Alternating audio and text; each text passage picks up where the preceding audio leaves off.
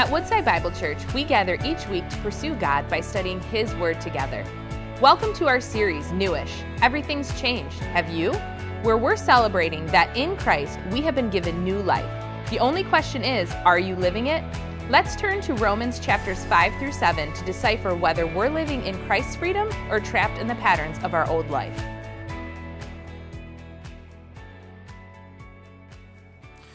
Well, let me ask you this morning, who represents you?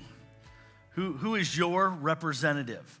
Now, I am not speaking politically to start off with. I am not talking about what senator or legislator or congressperson in either Washington, D.C. or Lansing or anywhere else is representing you in government.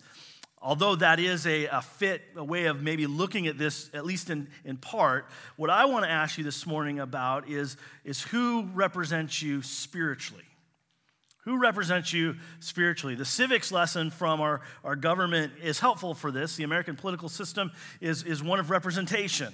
While our founding documents tell us that we are a people that are of the people, by the people, for the people, we have this view of it's about us, so to speak, yet still 300 million Americans, give or take, follow a governmental system of representation to draft and to execute and adjudicate law and order in our country. So you go and you vote on representatives, and those representatives, they go to Lansing or D.C. or wherever it is, and they govern on behalf of their constituents, those who live in the area that they represent in local and state and federal offices. We live in a representation orientation of culture. That is to say as well, not just physically, but spiritually, we are represented not by a myriad of individuals, but we are represented by one of two individuals. And that's where Paul wants to get us to go this morning, to think about who is representing you. You have this text here in 12 through 21 shows us that we have a representative head. We have one of two men who represents us, and we stand in, if I could put it like that. We're in this series called Newish. We're talking about the reality that everything has changed, but have we? We look at our lives, many times as Christians, we think, okay, and we hear, yes, behold, those who are in Christ are new creations. The old is gone, the new has come. And we go, yes, that's great, but wait a second, I don't feel really new. I don't look really new. There's a lot going on in my life that really feels like a lot of old things are happening. And we wrestle with and we struggle with the same sins. We are burdened to overcome the same temptations. We feel, at least I do, maybe you don't, but I do, a troublesome lack of progress and growth in my life. And we go, is being new really what it's about? Is that really where we can land? Or is it maybe we should just settle for being like kind of new-ish. Maybe that's as far as we can get. And yet Paul, in this section of Romans, in Romans 5 through 7, he is building a case for the Roman Christians, for the Roman church to see, because they have been justified by Christ, because they've been declared righteous in the presence of God. Yes, everything is new. The power to be new people, the ability, it all is there in the resources and in the grace that God supplies for us. And so last week we looked at the reality of our justification. We have peace with God through Jesus Christ. And I tried to show you what that justification for those who have it actually does. My ambition this morning, as we continue on in this great chapter of chapter 5, is to help you worship. It's to take you to see the grace of God so that your mind and your heart, really your heart, but your mind and your heart and all that you are just goes, whoa. God has done that for me. He loves me. I want you just to grasp how immense and powerful the work of Jesus Christ is for you, so that what Paul says in verse 11 actually is true of our lives, so that we would rejoice or boast in God through our Lord Jesus Christ, through whom we have now received reconciliation. That is to say, if you have been reconciled to God, when you see the power and the grace and the magnificent work of Jesus Christ on your behalf, how could you not rejoice? How could you not boast in God? How could you not just have your heart filled with greater affection and desire and love for Him? That's where I want to get us to this morning. And so to do that, I want to ask the question, who represents you? Who is your representative? And by way of contrast between two individuals, we'll see here in the text, I want us to drill down into our hearts and to see, again, what does it mean to be represented by Christ? How does he work on our behalf? The bottom line of this passage here is this, that our lives are ruled by one act from one man. Our lives, for the better or for the worse, however you want to see it, are ruled. They are dominated by the power of the one action from one man.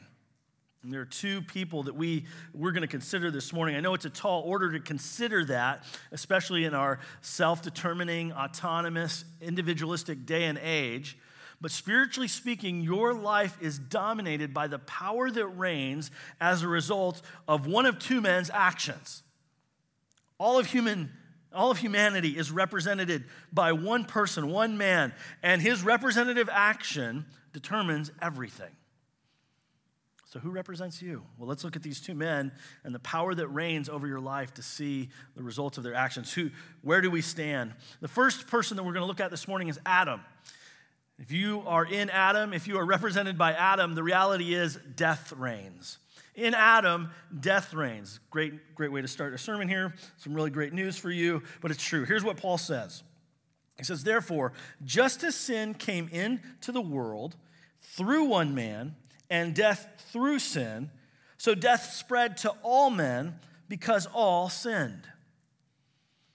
Have you ever thought about why all human beings die? What's the reason that every single person created, every single human being, why do they die? Where did death come from? Well, the answer here is that death came into the world through one man. One individual man and his one action caused death to come into the world and to spread to everyone.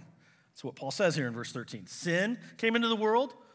So that's where he starts. This one man, Adam, brought sin into the world, and now we're all infected with it. And with his sin, he brought death into the world. And so again, we're all infected with death. We're all under the judgment of death. And so death, he says, spread to all men because all men sin. Paul here is working this out. You might feel like it's kind of a circular logic that he has going on, but he's right in it. He really helps us see that. Death is spread to every human being because of one man, and because of his one action, we're all sinners and we're all going to die. We're built into that. It's Adam's work here. This is the person that he's talking about. It's Adam. We could go back to Genesis chapter 2 and 3, and there we could see that Adam, created in the image of God, perfectly, innocently in the garden, he was willfully disobedient to God's command. God's command was, do not eat of the tree in the middle of the garden. Adam disregarded God's law. He disregarded God's command.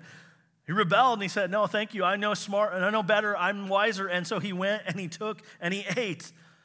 And just as God said, he died. Spiritually, in that moment, he died in the garden. Physically, some years later, living out his life, he died physically as well. And that action, his disobedience, brought death to everybody. His disobedience brought sin to everyone. We're all sinners and we're all condemned to die because Adam started the train. He was the one who introduced sin and death into the world in humanity. Really a troublesome thought here. Adam stands as a representative over all humanity. His actions represent our actions. And so his sin is our sin. Paul says this is demonstrated by two things. First of all, every one of us sins. Do you realize that no one had to go to school to learn how to be a sinner? There was no course in lying. We didn't wake up one morning with our children and say, hey, we want to teach our kids how to be evil people. We want to teach them how to disobey. They just figured it out. It was part of their nature. Because of Adam's sin being passed down to all of us, every one of us picked it up on our own. Everyone sins. Not only that, here's the other way that this is demonstrated to be true. Everyone dies. If death is the consequence of sin, then you could reason well that because everyone dies, everyone's a sinner. And that's what he does at the end of verse 12 here. Death spread to all men because all sinned. So I know we like to step back from this passage and go, wait a second. Like, you can't say Adam and his one act is my act. Like Adam and his sin is my sin. I'm guilty because Adam's guilty. I'm going to die because Adam sinned, and so now I'm going to die as well. And that's actually Paul saying, look at the way the world is. Look at your own life. Just the fact that you sin and are going to die proves that you're right in here with him as well. You are in Adam just as much. He goes on to say, he elaborates, he builds this out in verses 13 and 14. He says, for sin indeed was in the world before the law was given. But sin is not counted where there is no law. Yet death reigned from Adam to Moses, even over those whose sinning was not like the transgression of Adam, who was a type of the one who was to come. Now, here's just Paul saying, sin is spread everywhere. Before the law of God came with Moses, there was sin and there was death. That's what 13 is all about. Sin is not counted where there is no law, but yet it does bear out the results. Everyone died. If you read Genesis 5, it's this litany of genealogy. It's these names of a family tree. Adam, his children, all the way down. And the refrain through chapter 5 of Genesis is, he lived and he died. He died. He died. Human being after human being, everybody's toast. Everybody dies. Again, demonstrating how we all are under sin. We are all in sin. And so Adam's sin is there. It's spreading. Everyone is dying. Death is reigning from Adam to Moses.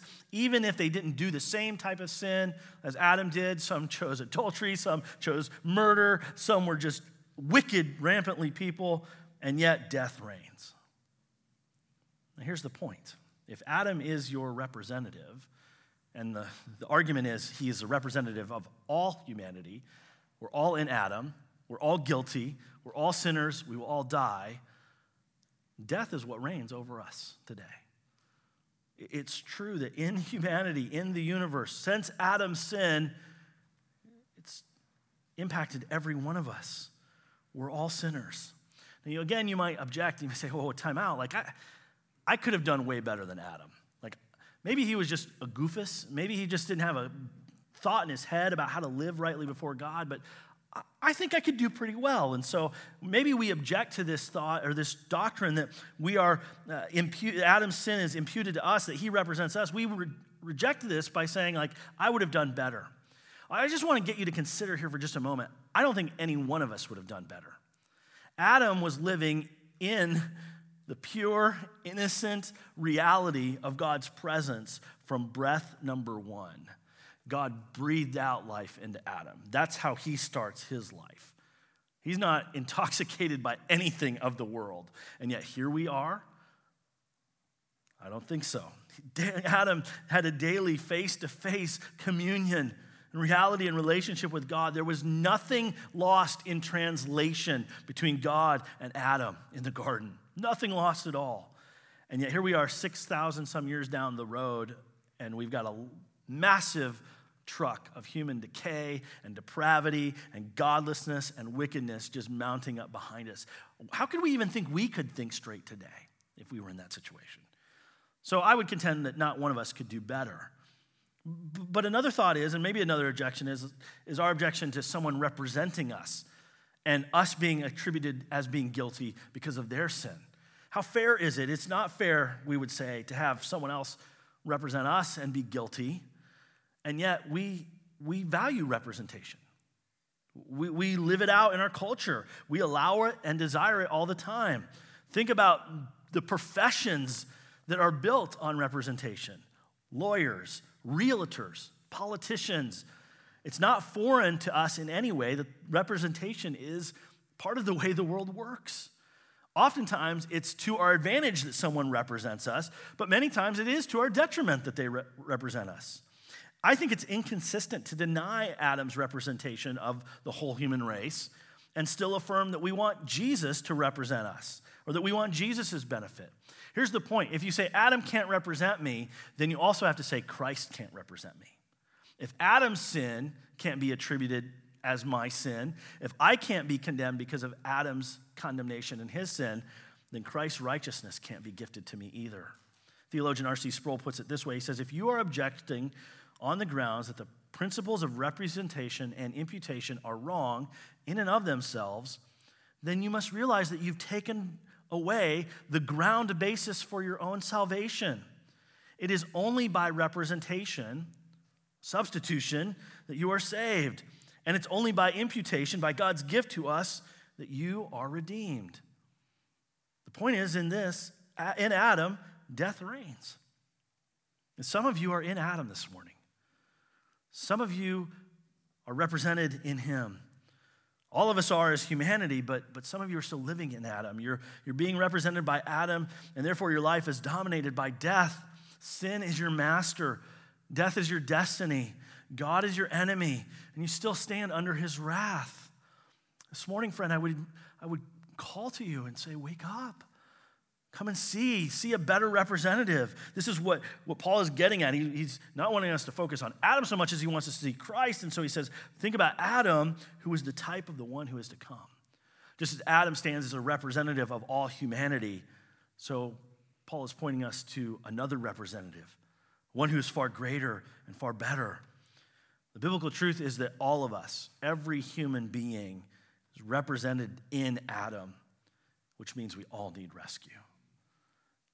If you've come here this morning or you've been in a church and you said, you know what, I'm pretty good, I'm a moral person, I'm all right, I don't need any help. Friend, I want to tell you, you need Christ because you are represented in Adam and death reigns. We need another one. We need redemption, one whose righteous actions can bring a greater power, and that's Jesus. And this is the second person that the text that Paul wants to present to us. In Adam, death reigns, but in Jesus, grace reigns. Here's good news for us. In Christ, grace reigns. So skip down with me to verse 18. I'll tell you why we're going to skip down here. Paul, in verse 12, he is starting up this line of reasoning, this thought. Therefore, just as sin came into the world through one man, and death through sin, and so death spread to all men because all sinned, he kind of has to stop and say, let me explain myself there. And so in 13 down to 17, he kind of makes a parenthesis and says, let me talk about this for a little bit. But then in verse 18, he comes back to his original train of thought there. He says, therefore, as one trespass led to condemnation for all men, it's the same thing he said in verse 12, now he makes the comparison. So one act of righteousness leads to justification and life for all men. And here's how beautiful Jesus is. In seeing him, he's like, okay, look at Adam, one act, one trespass, condemnation for everybody. We're all judged. We're all dead in our trespasses and sins. We're all under the wrath of God. But look at Jesus. So one act of righteousness, one act of obedience, one act of righteousness leads to or results in justification and life for all men. How beautiful this is. In Jesus, grace reigns. His one singular act and its result is justification, being declared righteous before God, and life. How beautiful, and it's available for anybody. He says this in verse 19, for as by the one man's disobedience, so back to Adam, the many were made sinners. Adam's one sin condemns us all. We're all sinners because of Adam's disobedience. But look at Christ. So by this one man's obedience, by Jesus' obedience, many will be made righteous. Now he comes to the point of this. Contrasting Adam and Christ, he wants to see how great Jesus' grace is. Now the law came in to increase the trespass. So we'll see in chapter 7, Paul's hinting ahead. He's saying the law came in to expose our sin, to show us our sin, to reveal to us we're really, really, really corrupt and really bad. It came in to increase trespasses, identify it. But where sin increased, as we're more and more aware of our sin, grace abounded all the more. Because there's an infinite amount of sin, there's an infinite amount of grace. Jesus is far greater in his conquering, powerful life and grace for us, all through his one act of obedience, so that, this is the result, as sin reigned in death, in Adam, grace might reign now, through righteousness, leading to eternal life through Jesus Christ our Lord. If you're represented in Christ, if you are in Jesus, death doesn't reign. Now grace reigns, and grace brings life. Grace gives us life, and that grace reigns through righteousness. He's speaking here about Jesus' righteousness, his perfect obedience on our behalf. Adam's one sin doomed us all. Jesus' active obedience saves us. I love this doctrine because it reveals to us Jesus' work on our behalf, that he humbled himself and became a man, and he lived his 33 and a half years on this earth perfectly, sinlessly, obeying the law of God, obeying his Father in every way, at every point, in every nuance. He obeyed for us perfectly, obeying letter and spirit of the law for us. Jesus was not a sinner. In him was no sin, none at all. He obeyed to win righteousness for us. He obeyed so that one day, as he went to the cross in obedience to his Father and died as a representative, or a substitute, I might say, on our behalf, God's grace, his righteousness, could be gifted to all who believe and trust and hope in him. And he was raised to life on the third day to vindicate and to validate his sacrifice and his obedience for us. In Jesus, death doesn't reign, but Jesus has conquered death through his righteousness. And so we get grace. If you're in Christ, you get the grace that reigns, leading to eternal life. You are justified, declared righteous. You live in the realm of God's love and mercy and favor eternally. How much better is that for us? And that's what he wants us to see here. In Adam, death reigns. In Christ, grace reigns. And that's why representation here is so important for us to see. That's why we need Jesus. So here's the point. How much greater is God's grace? Do you believe the active obedience of Christ? I sit down in membership classes and in interviews with folks that are wanting to become members quite often. And many times I'll ask a question, how do you know you're going to get into heaven? If you died today and you were to stand before God and he were to say, why should I let you in heaven? How do you answer that question? And most times I hear the right things. I hear it's because God has saved me. It's the good news of what Jesus has done. It's the reality of the gospel, and I've trusted him. Every once in a while, though, I hear someone will say, well, I'm sincere. Friends, your sincerity will not get you into Christ. Or they'll say, well, I've been a good person, and I've changed, and I've done good things. Again, friends, your good works will not get you into heaven. They are not the means by which you receive eternal life. Your good works don't amount to help you in any way before God. The only thing that you can plead before God, the only thing that saves us is Jesus' work. Christ's perfect, righteous obedience. We can't save ourselves. Our good works can't get us in. It is Christ and his work alone that saves us. And this is the point of faith. Us depending on not our own works, not our own righteousness, but on Christ. Us coming to him. That's what it means that grace reigns. We continually trust in and take hold of him. The statement, without the active obedience of Christ, we have no hope. None at all. So let me ask this question. In you, who reigns? In you, who reigns? Who represents you? If one act by one man rules our lives, whether that's in Adam or in Christ, who reigns in you? Does death reign or does grace reign? Let's get back to these middle verses here because Paul's going to show us very directly how we can have Christ as our representative. How does he stand for us, but more importantly, how do we stand in him? He's contrasting the differences between Christ and Adam. Christ, so far greater. Adam, condemning us all, helping us see how different they are. The term here that Paul uses in 15 through 17 is a very important term. It's so important to Paul that he uses it in the space of these 3 verses 5 times. And when you get that kind of repetition, you should probably be picking up, this is valuable. This means something. It's important here in what he said. The term is the free gift, verse 15. The free gift is not like the trespass. He's contrasting these two things. So here's the contrast. Christ's action, which is the free gift, and Adam's action, the trespass. Which one's better? Which one is greater for us? He shows us this by showing us a few things about the free gift, how it's so much better. First of all, the free gift has a better quality to it. The contrast here is in the actions. Adam's action was an action of trespassing. That's the Greek word there. The word gives the idea of stepping over a boundary. When you trespass, you cross into a space that's not your own. You transgress. It has the idea of offending. That's what Adam has done. He has transgressed. He has offended. He has gone and done what he was not supposed to do, and yet he did it anyway. And in his action, in his trespass, many died.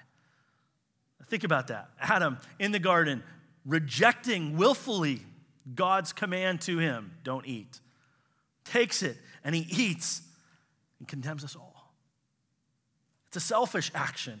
It's an unloving action. It's an action focused on him. That's the trespass. Very self-centered, me-focused. And yet, here's the better quality of Christ's action. Christ's action, called the free gift, and it's an action of love for others. For if many died through one man's trespass, much more have the grace of God and the free gift by the grace of that one man, Jesus Christ, abounded for many. Now, Paul layers in the terms here. The free gift is the grace of God. Much more have the grace of God and the free gift, the same thing, by the grace, by the love and the generosity of Jesus given to us, abounded for many. Jesus' singular act of obedience, his life, death, and resurrection is a gift of love. He came and he humbled himself. He emptied himself on our behalf. He remained under the pressure of temptation and suffering and this life on our behalf.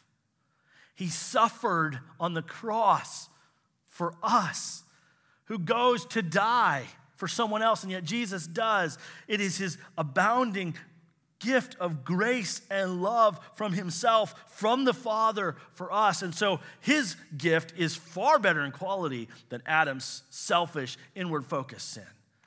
He gives himself for us. And so it abounded, and this word abounded is the idea of overflowing. Jesus' love it breaks all the barriers, spills all the banks. Love for everyone there. That's a better gift than anything. Furthermore, he shows the gift has a better result. The free gift and the trespass in verse 16. The free gift is not like the result of that one man's sin. So there's the contrast. They're not the same. For the judgment following one trespass brought condemnation.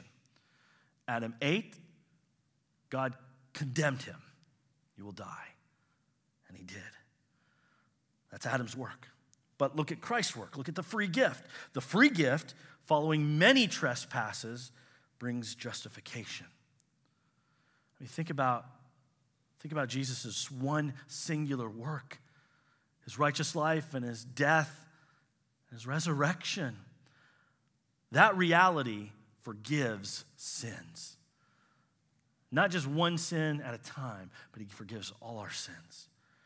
The myriad number of sin that you pile up, your transgressions, your faults, matched with millions and millions of other human beings throughout time and history. And Jesus conquers it by his grace. He forgives by his life, his one-time-for-all sacrifice. It has the better result in leading to justification. So everyone who takes their sin to Jesus, everyone who comes to him in faith finds not condemnation, that result, but they find declared righteous, my children, adoption, the Spirit of God living within us, all the beautiful blessings of Christ for us. A free gift is far better. It has a greater result, and it has for us a better future. Verse 17, again the contrast. For if, because of one man's trespass, death reigned through that one man. Okay, there's Adam again, his one sin that has ruined us all. Look at Christ. He says, look at the future that Christ has. Much more will those who receive the abundance of grace and the free gift of righteousness. So again, same thing here. The abundance of God's grace, which are a free gift of righteousness to all who believe. Those who receive that, they will reign in life through the one man, Jesus Christ. Now here's the future that's laid out. In Adam, you get his sin and death reigns. That's where you stand. In Christ, the future is incredibly bright. His grace, his righteousness means you reign in life through him. Christ elevates us. He seats us in the heavenlies with him. We are co-heirs with Christ. Kingdom of priests, a royal nation unto God forever and ever and ever. Look at the future, friends. You can stay in Adam and stay under the curse of God and his judgment, and your road will end in hell, lead to nowhere. Or you can see God's grace, his free gift in Christ, his righteousness for you, and see he wants to lift you up. Not so that you would be worshiped, so that Christ would be worshiped. He wants to lift you up so that you have life forever through Christ, through Jesus our Lord. So you look at these two men, their actions, Adam's sin that condemns us all. We all live in Adam, and Christ's righteousness, his obedience that frees us and saves us. And I ask the question, who represents you? And maybe you're asking the question back, well, how do I get Christ as my representative? I mean, that's clearly the better reality, right? I hope you see that this morning. The answer is right here in the text. It goes along with the term free gift. How do you get a gift? You receive it. A free gift is something that's given. It's not something that's earned. That's a wage. A free gift is something that's bestowed, not bought. God gifts to us the perfect righteousness of Christ, and he gifts to us his grace. It is a free gift, not to be bought, not to be earned, but it comes through one man, Jesus Christ. He must be your representative. Friends, if you believe the idea that all roads lead to heaven, all roads lead to God, or you can choose your own adventure in faith, you are sorely mistaken. It's only through Christ that you can come into his grace. It's only through Christ that you can receive a justification that God gives. It's only through Christ that you can be saved.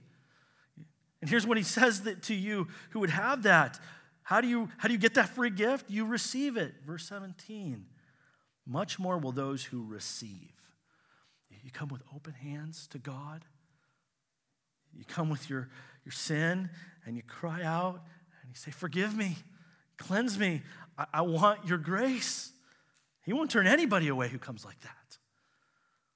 This is what faith means, to trust Jesus and all that he is for you, to bank your life on him and what he has promised. You live and you die trusting or hoping or believing that what is promised here is true. And it's what you center your life around. Faith is banking your life that Jesus was righteous and he perfectly and obediently obeyed for you. You bank your life on the fact that Christ died on the cross for your sins. He paid for the penalty of your sin, that he alone is the sufficient sacrifice for your sin. To receive Christ is to bank your life on the reality that Jesus was buried and that he died, buried, and was raised on the third day, defeating death. And he rose again to give all those who hope in him eternal life. That's his free gift of grace for any who will receive it. Not God's opposition, but God's love. Not God's condemnation, but his grace. Just come to him with your sin and come to him with your broken heart. Come to him with your weariness. Come to him with your everything. Say, I only trust you. We don't have the luxury of having many representatives spiritually. It's either Christ or it's Adam.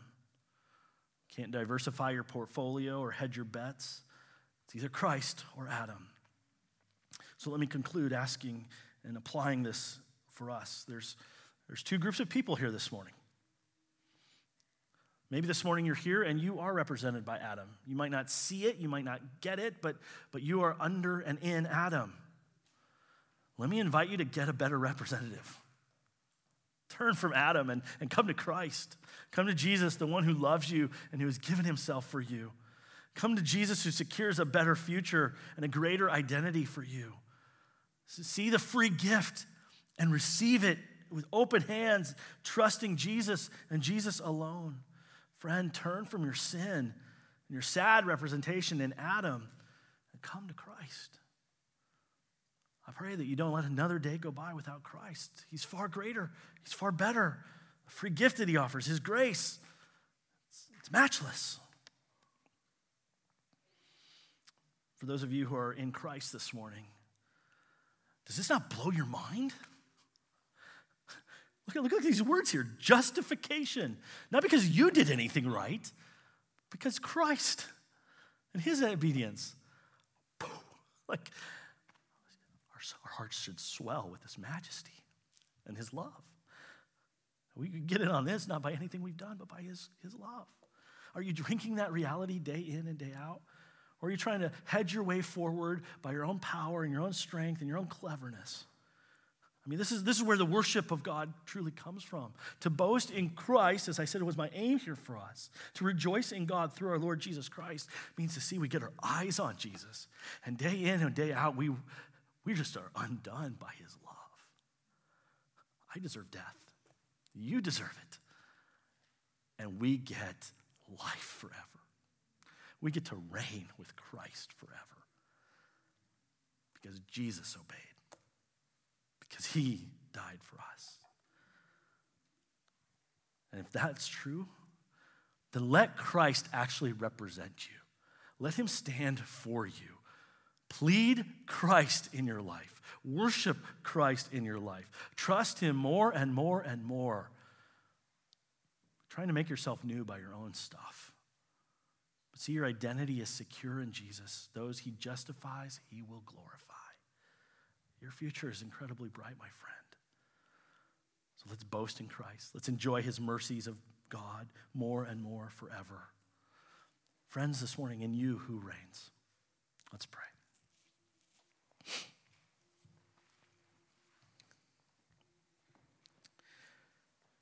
Father, how matchless is your grace to save a sinner like me, like each of us, through the one act of righteousness in Christ. And so, Lord, all we can do is boast in you this morning and give you thanks. I pray today, Father, that those who don't know you, those who are in Adam this morning, that they would see how much greater you are and your love is, and that they would come. Just open up their hands and their hearts, and that they would receive your free gift. Lord, for those who are in Christ today, overwhelm us again with your love. Lord, let us see you. We thank you for your word today. Give us grace to walk in newness of life, we pray in Jesus' name. Amen. Thank you for joining us as we study God's Word together. We would love to hear how God is moving in your heart and get you connected into the Woodside Bible Church family. Head to woodsidebible.org/connect to introduce yourself to us today.